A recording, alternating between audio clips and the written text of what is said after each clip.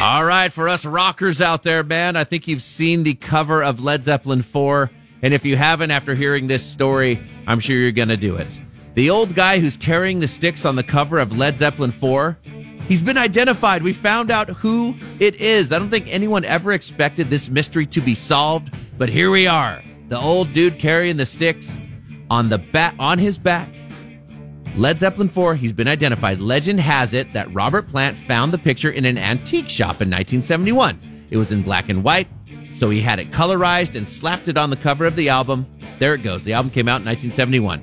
Well, recently, a researcher from the University of West England just happened to find the same picture in a photo album from 1892. With a little digging, he was able to determine the man's name was Lot Long, or possibly Lot Longyear. He was a thatcher, like a roofer.